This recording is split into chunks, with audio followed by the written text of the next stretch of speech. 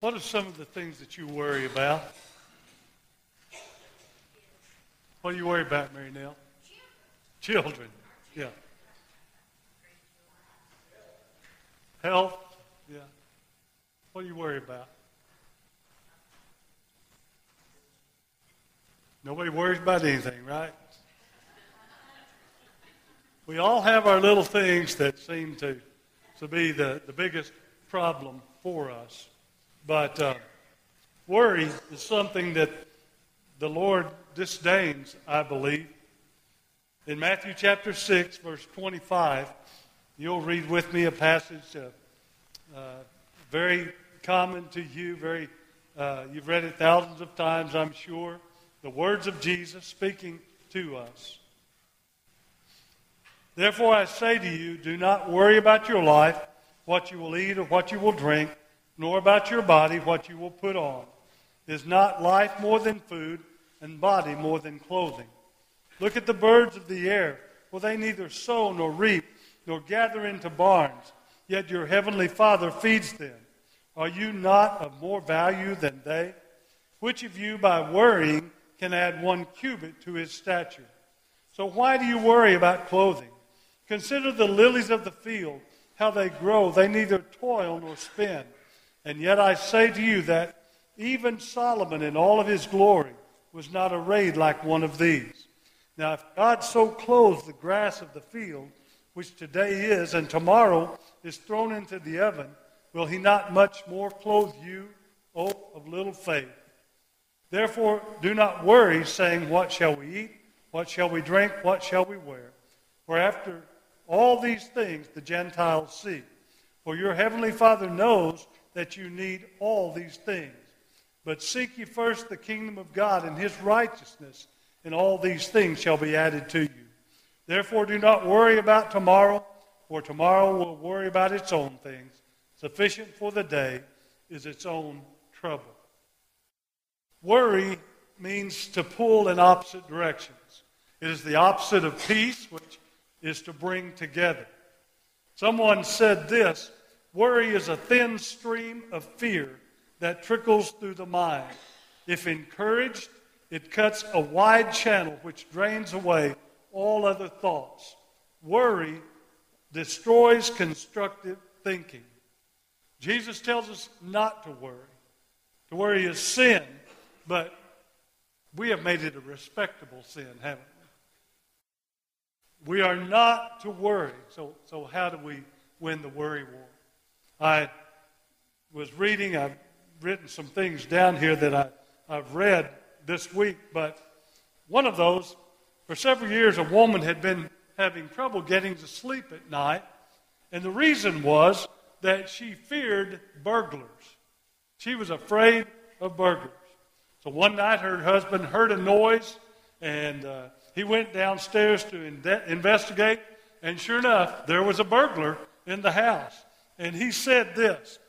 He said, "Good evening, sir. I'm so pleased to see you. Come upstairs and meet my wife. She's been waiting to meet you for 10 years. That's the way that worry goes on occasion, isn't it? We worry about so many things. So tonight I want to talk a little bit about worry and what we should know about it. First of all, to define worry. Worry is fear's extravagance. Worry is fear's extravagance. It extracts interest on trouble before it comes due. It constantly drains the energy God gives us to face daily problems and to fulfill our many responsibilities. It is therefore a sinful waste. A woman who had lived long enough to have learned more important truths about life remarked, "I've had a lot of trouble, most of which never happened." You understand? She had worried about many things that never occurred and had come to futility in her thinking about all of those things. How do we define worry? What is worry to you? Well, let me just share these couple of things that I think about worry. First of all, worry is an incorrect view of life. A normal view of life is concerned about food, clothing, provision for the family. But we find in Scripture in Matthew 4:4 that man shall not live by bread alone. Life is a lot more than just material things. And I want to tell you, folks, it is no big job for God to provide for us, is it? We worry about this and we worry about that and God's provision for our family, but it's really not a big job for God to provide for us. If we can trust Him to save us for all eternity, don't you think we can trust Him to take care of our daily needs? If you look at it in that vein, it maybe becomes a little bit more clear to us. But worry is an incorrect view of living. Worry is also an incorrect value of life. He uses the illustration of the birds that flew over. Birds are God's creation, and we are His children. We're His creation as well. But how many of you know any bird that's got an ulcer? You ever know of any bird that's got an ulcer? I certainly don't. There may have been, but I don't know. They busily engage in gathering God's provision, and they don't worry about that day to day.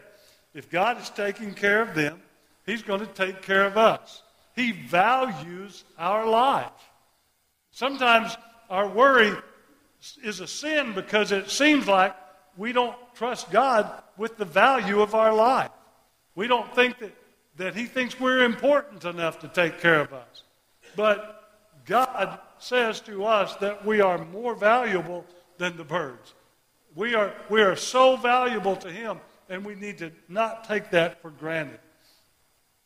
You know, a king would not worry about food on the table, would he? But neither should we worry, because we belong to the king. We belong to the master. And he is going to care for our needs. We need to understand that without a doubt. Worry is an incorrect view of life. Worry is an incorrect value of life. Now, how do we describe worry? The first way that I describe worry is useless. This comes from J. Arthur Rank, who was an English executive, and he decided to do all of his worrying on one day of the week. Mark, all of his worrying on one day of the week. Just the one I thought of. He chose Wednesdays. When anything happened that gave him anxiety and annoyed his ulcer, he would write it down on a piece of paper, and he'd put it in his worry box and forget about it until the next Wednesday. But the interesting thing was that when it came the following Wednesday, he opened his box, his worry box, and he found that most of the things that he had put in that box had already taken care of themselves without worry. And it would have been useless to worry about them. Friends, worry is useless. It does no good to worry. The scripture there in verse 27. Which of you by worrying can add 1 cubit to his stature? Jesus is questioning who can add 18 inches to your height because you're worrying about something. It's not going to do you any good. He's talking about the fact that worry is useless. It won't add a single day to your life. Actually, worrying is going to take days away from your life, isn't it? It won't add to your life. But we are obsessed with the longevity of life in our culture. And we need to understand that if we want to live long, we need not to worry. Did you know, you've heard this story about, or the study, I should say, that happily married people live longer? You believe that? Some of you are not sure you believe that. Anyway, that's what the study says, okay? And most of that is because much of worry of life is removed in that. Now, I know there are still concerns that you have for your spouse, that sort of thing. But one of the issues of happily married people is a lot of things that we worry about as an individual are taken away with our spouse and the love that we share. We need to take care of ourselves and promote the quality of life. But how many days we live is really not that important. What's important about living is the quantity of life that we have. Are you worried about if you're going to have tomorrow or not? Do you sit around worrying about whether you're going to be alive to see your grandkids graduate or whatever it may be? Are you worrying about how long you're going to live? It's useless.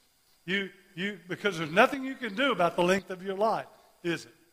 So you need to worry, or not worry, you need to give thought to the quantity of your life and how the quantity of your life will be lifted up rather than what did I say? The quality of life will be lifted up rather than the quantity. Those Q words get me in trouble.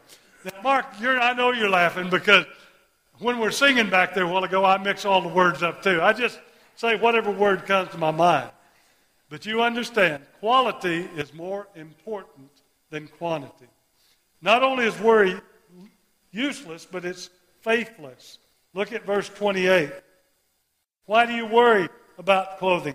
Consider the lilies of the field, how they grow, neither toil or spin.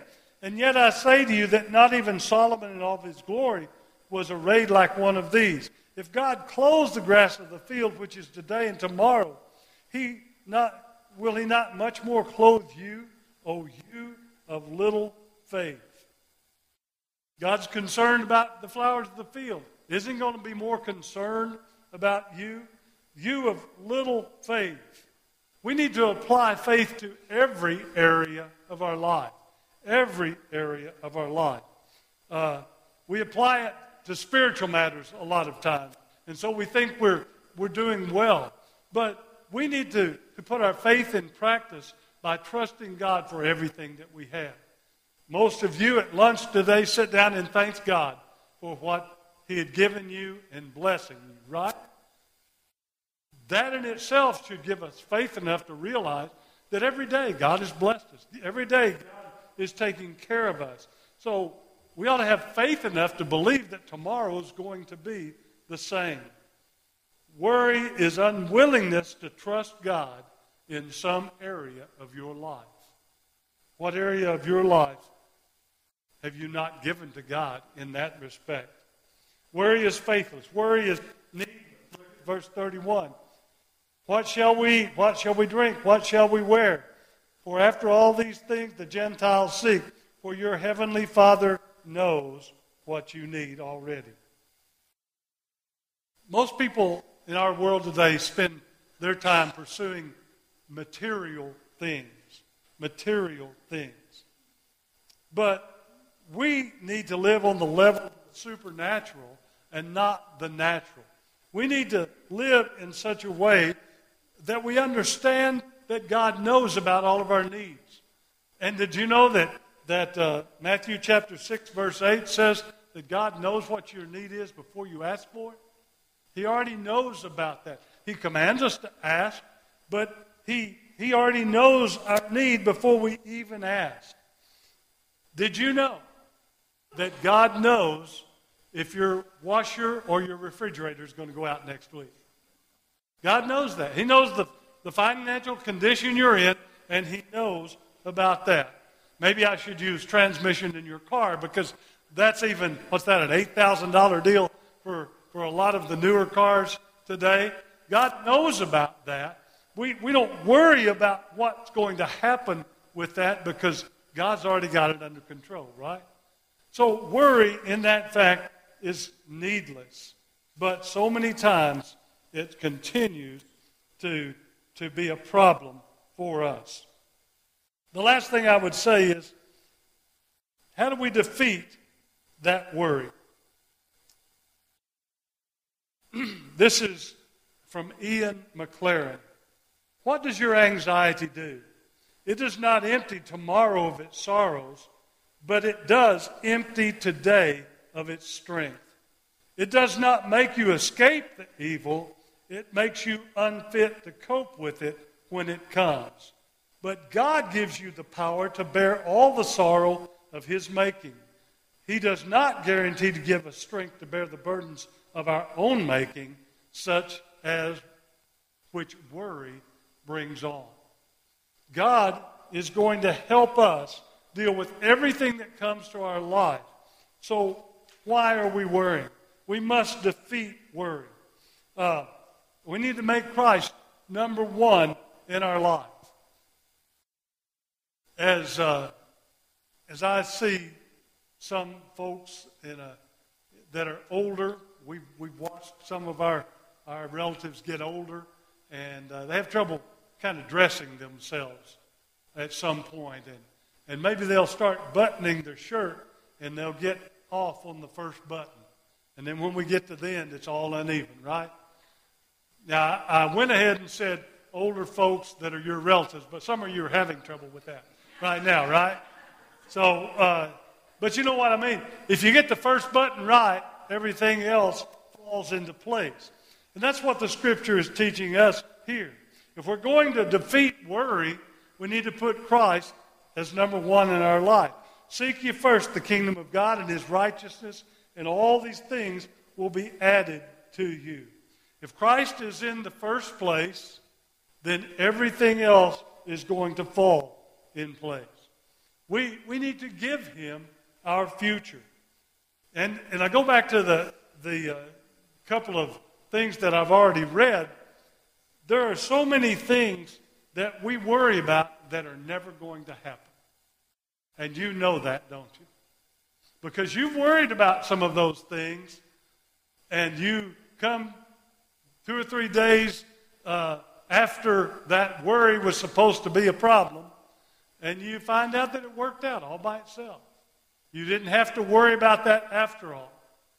But why can't we learn that? Why can't we come to that place of learning that? Don't worry today about the future. Don't bring all of what you think are going to be life's calamities to bear on this moment. You may be having a bad day today, and I've done this. I've been guilty of this.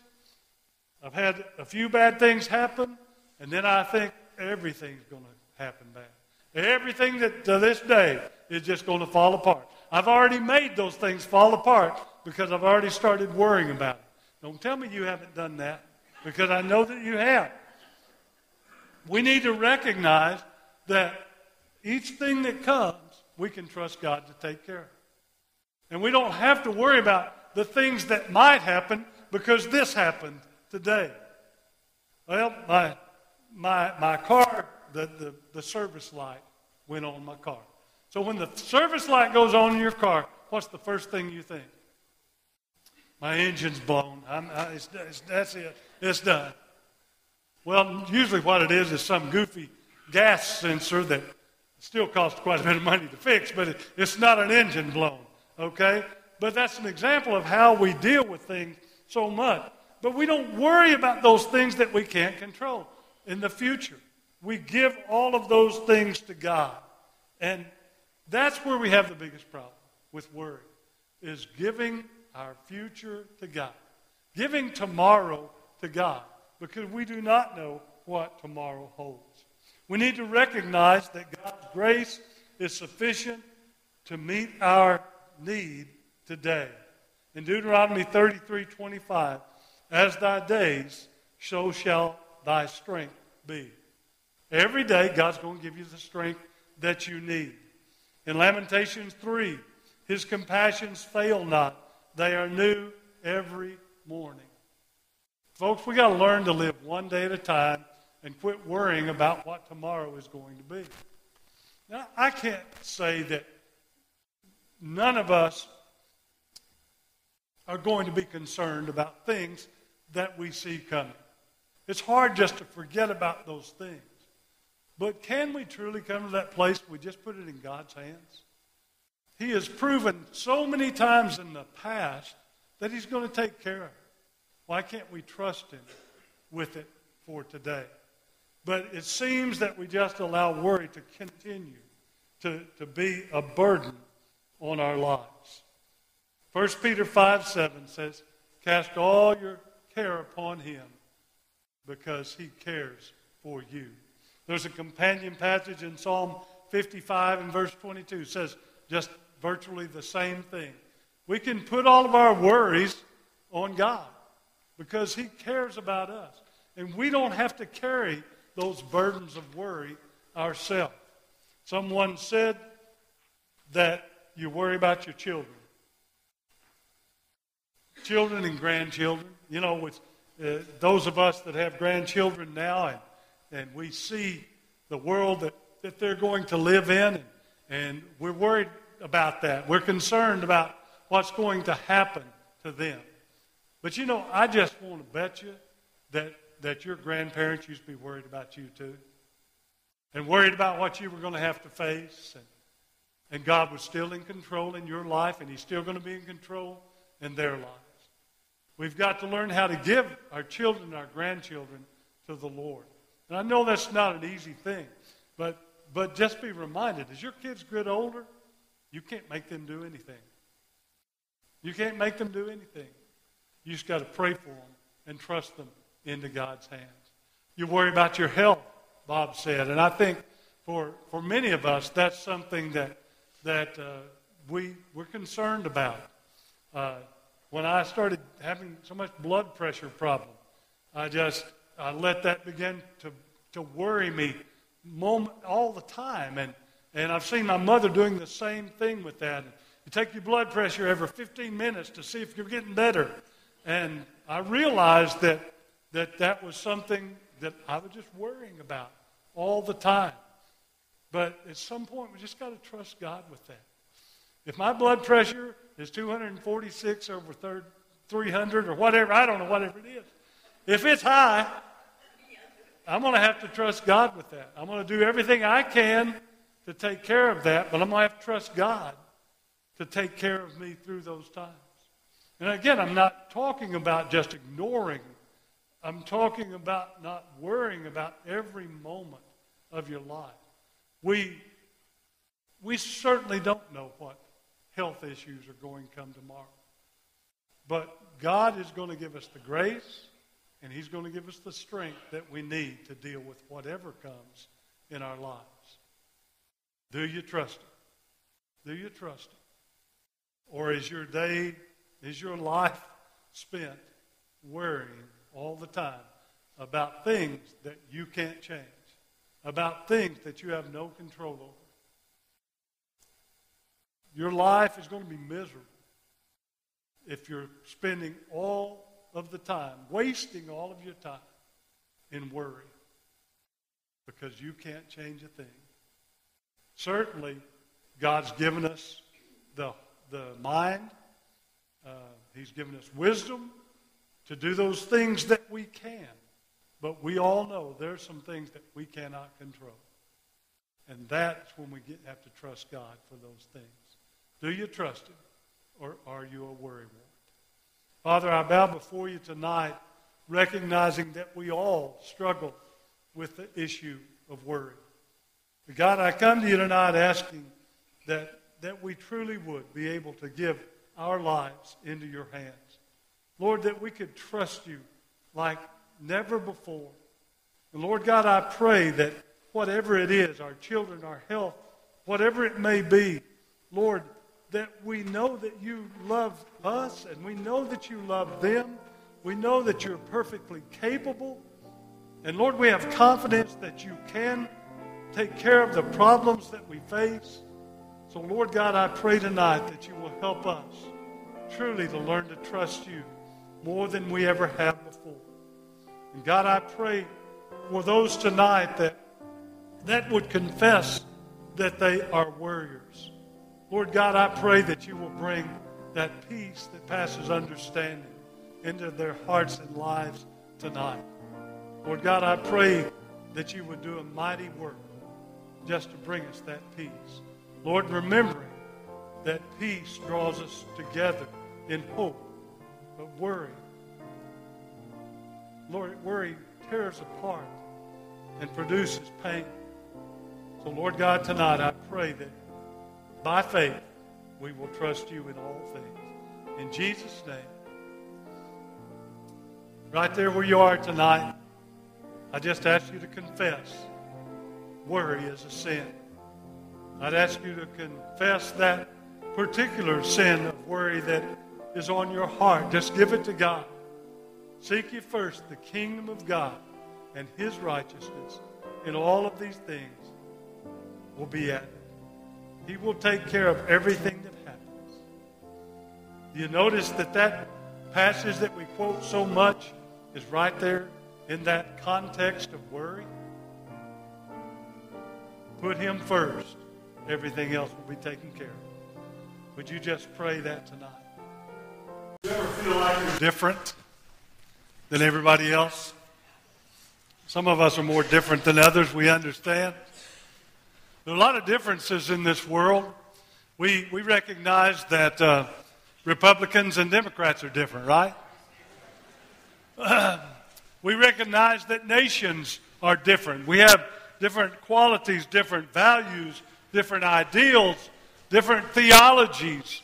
There are a lot of differences that we see in this world. There are things that we notice that are just unique about other people that maybe are not unique to us. One of the greatest distinctives of our lives as Christians is that we are to be different from the rest of the world. Some of us don't really feel comfortable with that. We don't like that being different, and so what do? We start trying to blend in with the world. It's just so much easier to blend in with the world than to try to stand out as unique or stand out as to be different from anyone in this world. But because of our initial conversion experience and the faith that we have and the continuing experience of faith that we should be growing in, we should stand out in this world as truly unique. Now, there are people that do a lot of things to try to be different, don't they? I know those of you that may have these markings, I apologize. I'm not picking on you, but a lot of people are just having more tattoos than they used to have. Why? I ask myself, why is that? To stand out, to draw people's attention. And we kind of look down sometimes upon some of those things, nose rings and tattoos and stuff like that. They're trying to be different, trying to be unique. But while we look down on those folks, we ourselves want to just blend in with the world. We ought to, in some ways, have some of the same attitudes of those that are trying to look different. We, as Christians, ought to try to look different in this world. Everything that we try to accomplish in Jesus Christ should make us stand out, look different from the rest of this world. In a sense, not drawing attention to ourselves, but drawing our attention to Jesus Christ, our Lord. I want you to go with me to a passage in 1 Corinthians chapter 1, in the first 9 verses, and let's see what Paul has to say to the Corinthians. Paul, called to be an apostle of Jesus Christ through the will of God, and Sosthenes our brother, to the church of God which is at Corinth, to those who are sanctified in Christ Jesus, called to be saints, with all who in every place call on the name of Jesus Christ our Lord, both theirs and ours, grace to you and peace from God our Father, the Lord Jesus Christ. I thank my God always concerning you for the grace of God which was given to you by Jesus Christ, that you were enriched in everything by Him in all utterance and all knowledge, even as the testimony of Christ was confirmed in you, so that you come short in no gift, eagerly waiting for the revelation of our Lord Jesus Christ, who will also confirm you to the end, that you may be blameless in the day of our Lord Jesus Christ. God is faithful, by whom you were called into the fellowship of His Son, Jesus Christ our Lord. Paul has prescribed some things there that have happened in our lives, some things that have taken place because of Jesus Christ that ought to make us stand out, that ought to make us different in this life. Let's look at just a few of those. The first one is the experience of grace. Friends, we need to understand, not everyone in this world has experienced the grace of God like you and I have. Those of us called to Jesus Christ, we have experienced His grace. No person can become a believer in Jesus Christ apart from God's grace. Being a child of God is not based on anything that we achieve, any of our ability, but it's the unmerited gift and grace of God. Notice the scripture says here in verse 4, I thank God for the grace of God which was given to you. The moment the Corinthians received Jesus Christ, they had been given the gift of grace by God. In God's grace, the unacceptable become accepted. The guilty are forgiven. The payback to God is impossible. We can't do anything to pay back the great gift that God has given us. And all of our human boasting is all of a sudden nullified because now everything that we have is because of the grace of God that is ours. People can only begin to be different. They can only begin to stand out when they receive the marvelous gift of God's grace. Friends, if you receive the grace of God, then you ought to be different in this world. There's something about you because of that great gift of grace that's been given that makes you different. Philippians 1:7 says, we are partakers together of God's grace. So we're all different together. I want you to notice that word partaker because I'm going to mention it in every point that I make today. Partaker means to participate in, to share with, to take part in. We are partakers together of God's marvelous grace. Friends, that's one thing we got in common, is the grace of God. There are differences in our life, yes, but we have in common the grace of God through Jesus Christ. Now, that causes us as Christians to stand out, to be different. When the grace gift comes to us, things begin to change. Old things are passed away. Behold, all things are new. And because of that, we don't look like the rest of the world. We shouldn't want to look like the rest of the world, folks. Do you agree with that? We shouldn't want to look like the rest of the world. We want to look like Jesus, right? Now I want to tell you, Jesus was different when He came to this earth, wasn't He? And because of that, people came against Him. He butted heads with a lot of people because He was different. He had brought the brand new covenant of God to this earth.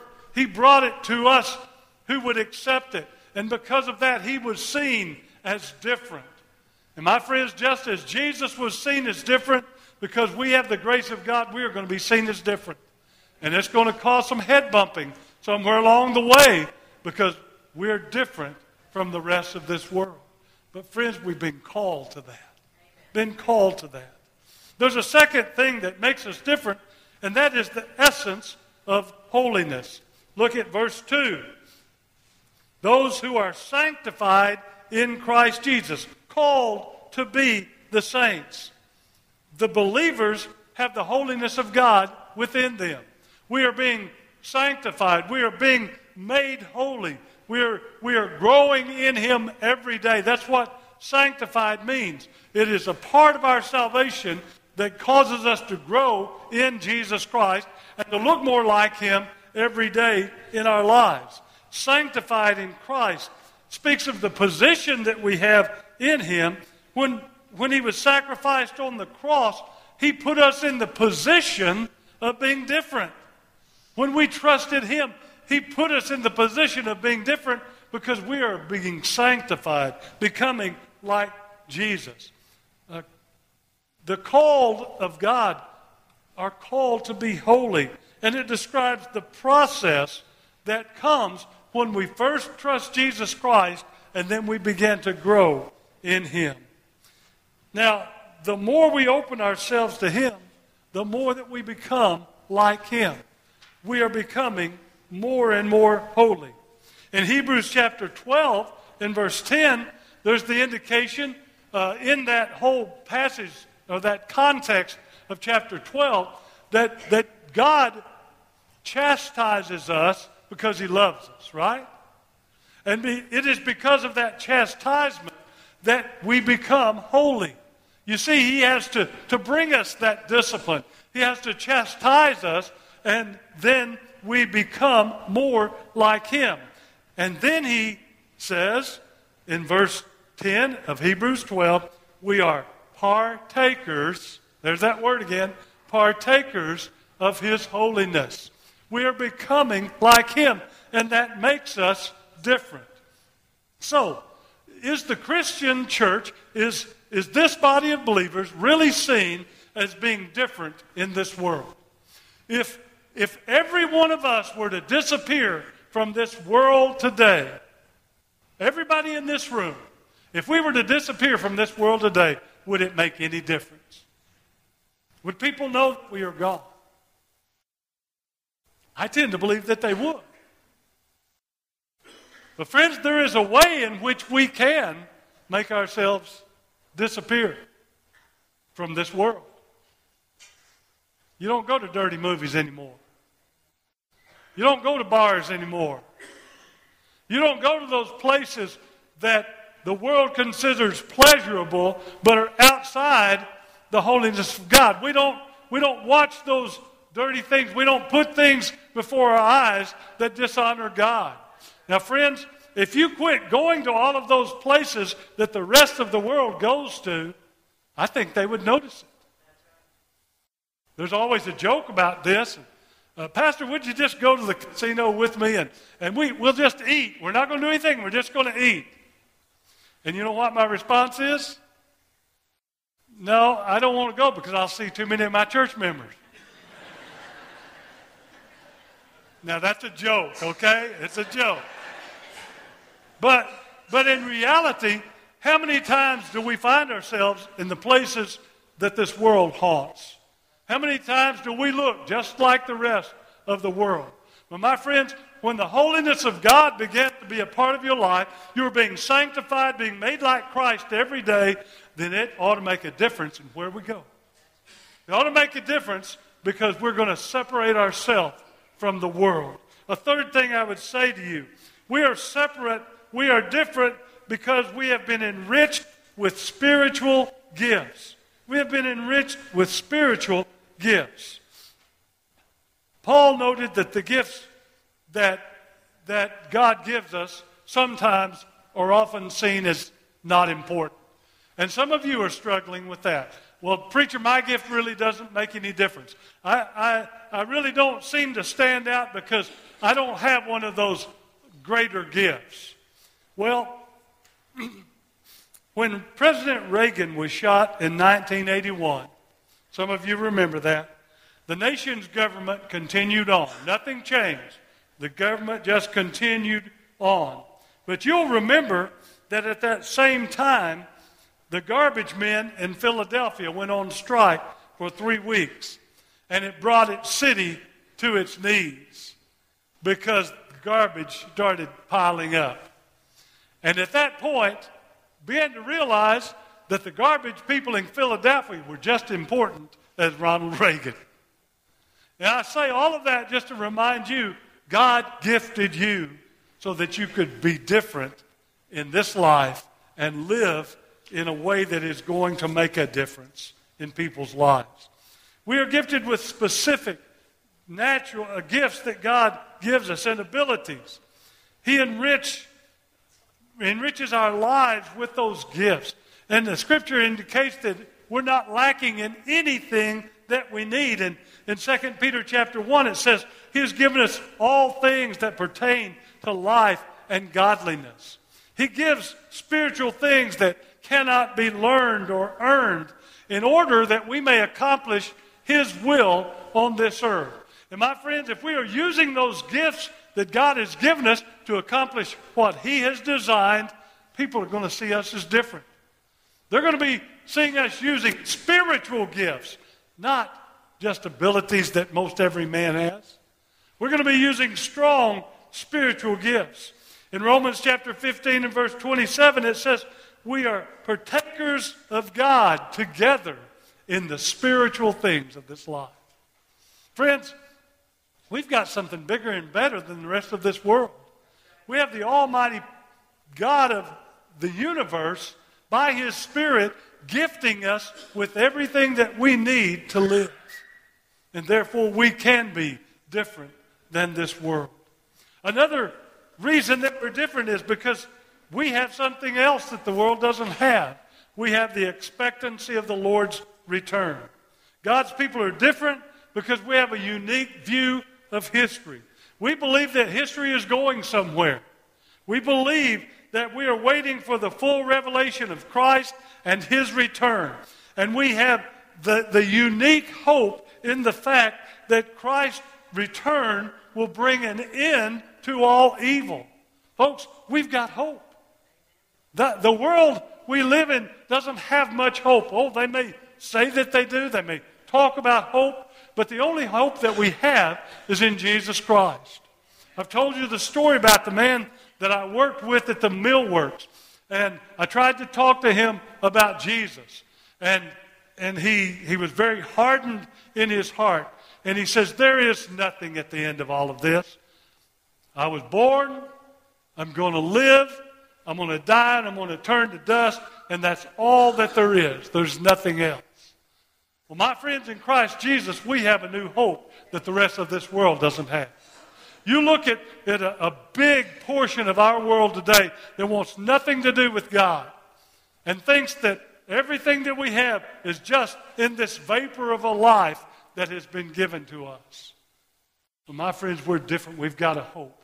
And here's the thing about it. We're different in the fact that we can give that hope to other people. The world has nothing to offer me in regard to hope. But we, as God's people, know that He's coming again. And in Ephesians 3:6, there's that indication that we are the partakers of that promise. We are the partakers of the promise of an eternity with God in heaven.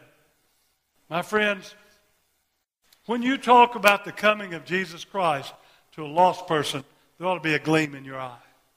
There ought to be something that they can see of the hope that you sense.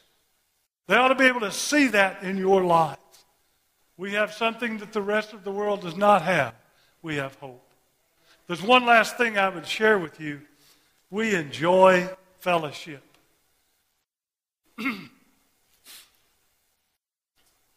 Here's what most of us have found out. You don't have to be drunk to get happy.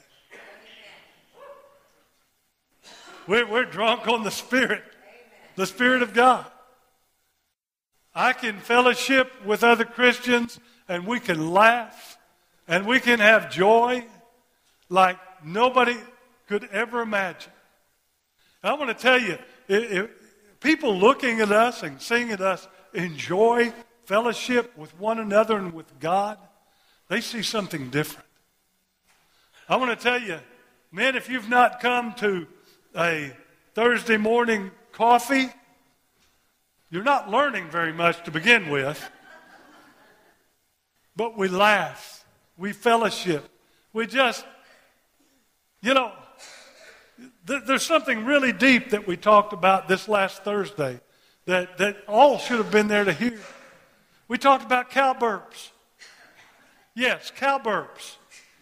I mean, it doesn't get any deeper than that, right?